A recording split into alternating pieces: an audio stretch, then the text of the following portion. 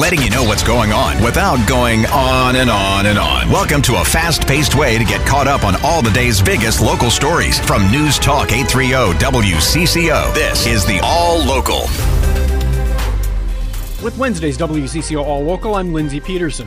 Today's stories include a St. Louis Park man arrested for killing his girlfriend earlier this year, a wintertime tradition in downtown Minneapolis has been scrapped, and Minnesota's first major bird flu outbreak of 2023.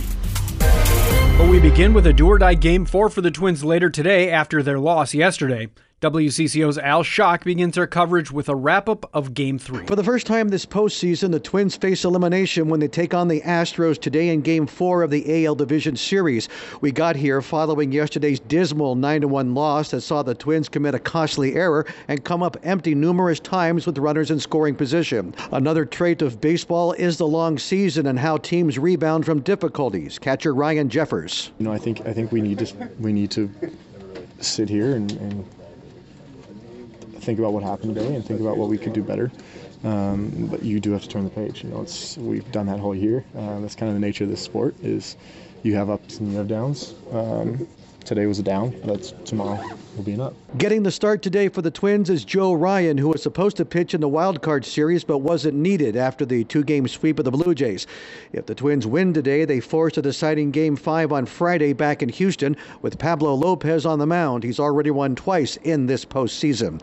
At Target Field, Al Schock, News Talk 830 WCCO. I got to say, the fans that are still here leaving the ballpark after the loss remain optimistic in spite of it all. Here's what a couple of them had to say. We're going to win tomorrow. Next two, we're going to win. Great environment to play in for both teams. Yeah, they lost, but to be here at Target Field is the best part. We're going to win it in Houston. We believe. Go Twins! Reporting from Target Field, Susie Jones, News Talk 830 WCCO. I'm Steve Simpson. The Twins are going to have to overcome yesterday's 9-1 drubbing in front of the hometown crowd.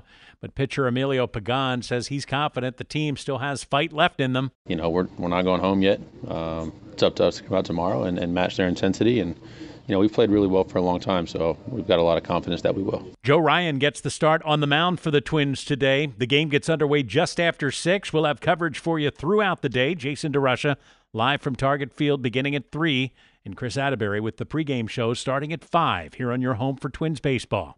Steve Simpson, News Talk 830 WCCO. A St. Louis Park man arrested for killing his pregnant girlfriend earlier this year at an Amazon facility has now pleaded guilty. 32-year-old Dante McCrae pleaded guilty to 2 counts of second-degree murder in exchange for a prison sentence of a little more than 46 years. He was initially charged with 1 count in the death of 31-year-old Kyla O'Neill, but the state added the 2nd count after her baby died at the hospital. The shooting took place last January outside the Amazon Fulfillment Center warehouse in Lakeville. McCrae said he was cleaning one of his guns when it accidentally went off. O'Neill's family said McCrae had threatened her with violence in the past.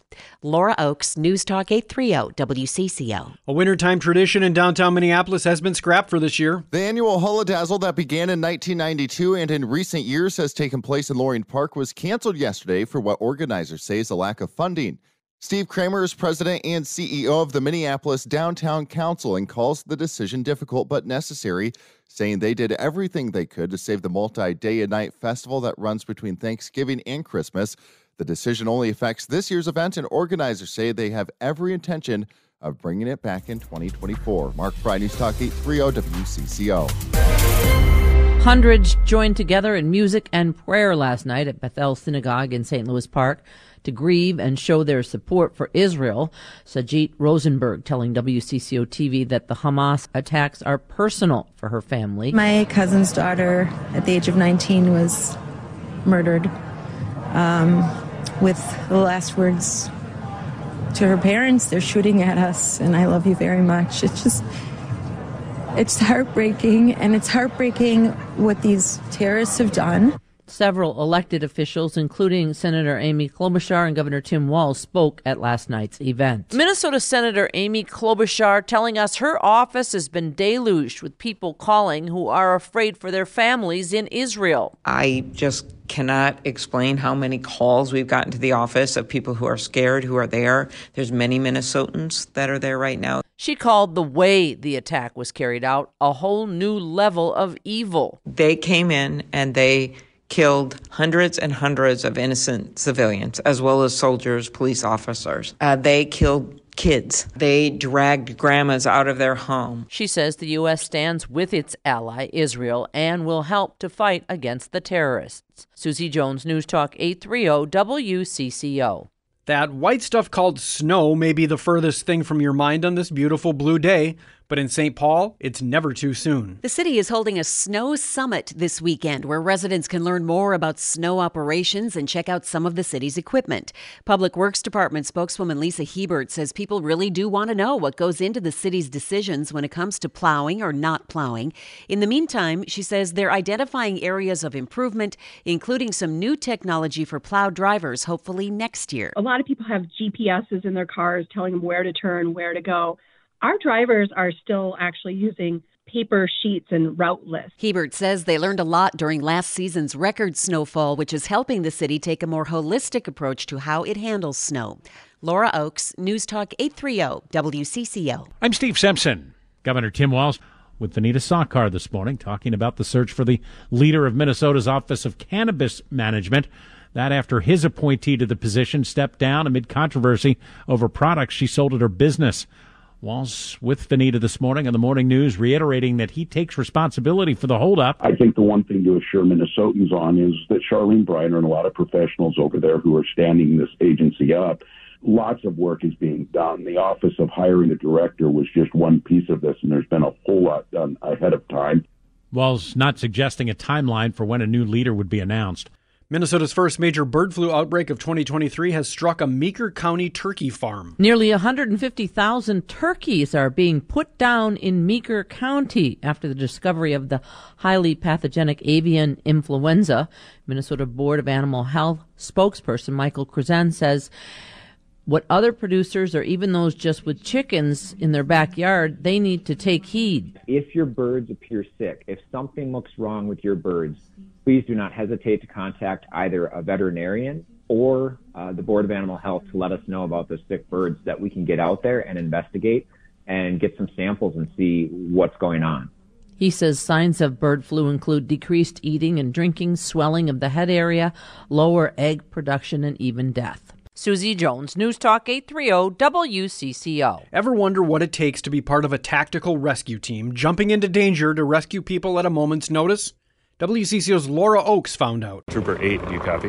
On a gorgeous, cool, blue fall day, the Minnesota Air Rescue Team is practicing water rescues on Vadnais Lake, never knowing when they'll be called into duty for real. Summer and then into fall as hunting season ramps up and people starting hiking and exploring the fall colors, we get quite a few calls. Jeremy Barta is a St. Paul firefighter and member of MART, a partnership between the St. Paul Fire Department and Minnesota State Patrol Aviation Division, comprised of both agencies' best, brightest, and most highly trained. We can do search and rescue from the air, and we do short-haul extraction through tree canopy in remote areas. He says it's one of those jobs that runs on adrenaline with no more rewarding feeling than having helped save someone's life. The Hennepin County Attorney's Office is charging an alleged Minnetonka carjacker with 9 additional thefts. Hennepin County Attorney Mary Moriarty announcing the office has charged Romel Rashod Lewis in 9 incidents involving burglary and the theft of high-end motor vehicles from homes in Edina and Minnetonka this past summer. Lewis was previously only charged for 1 theft in August, but the location of Lewis's phone and his distinctive hooded sweatshirt were key pieces of evidence connecting him to the crimes. Lewis is expected in court next week. Taylor Rivera, News Talk 830 WCCO. A Minnesota mother is sharing the pain of losing her daughter who overdosed on fentanyl.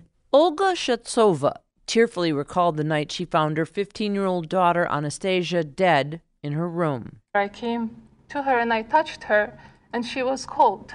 And I turned her over and her face was blue. Anastasia had been dealing with post-pandemic depression about a year ago. She bought just one pill that she thought was Percocet on Snapchat and took it and died shortly after. Olga joined Hennepin County Sheriff Dewana Witt and Minnesota Senator Amy Klobuchar at a press conference to talk about what more needs to be done to stop this public health crisis. This isn't a scare campaign.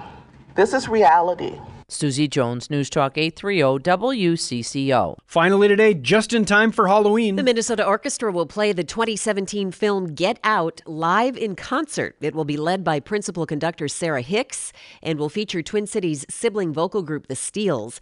The orchestra will perform the original score while the film plays in high definition on a screen above the stage. The show is October 27th. Tickets range from $33 to $73. This film is rated R. Children under the age of 17 will not be admitted to this concert unless accompanied by a parent or guardian. Thanks for listening to WCCO's All Local. You can find each day's All Local and all of our podcasts at WCCOradio.com or by downloading the Odyssey app.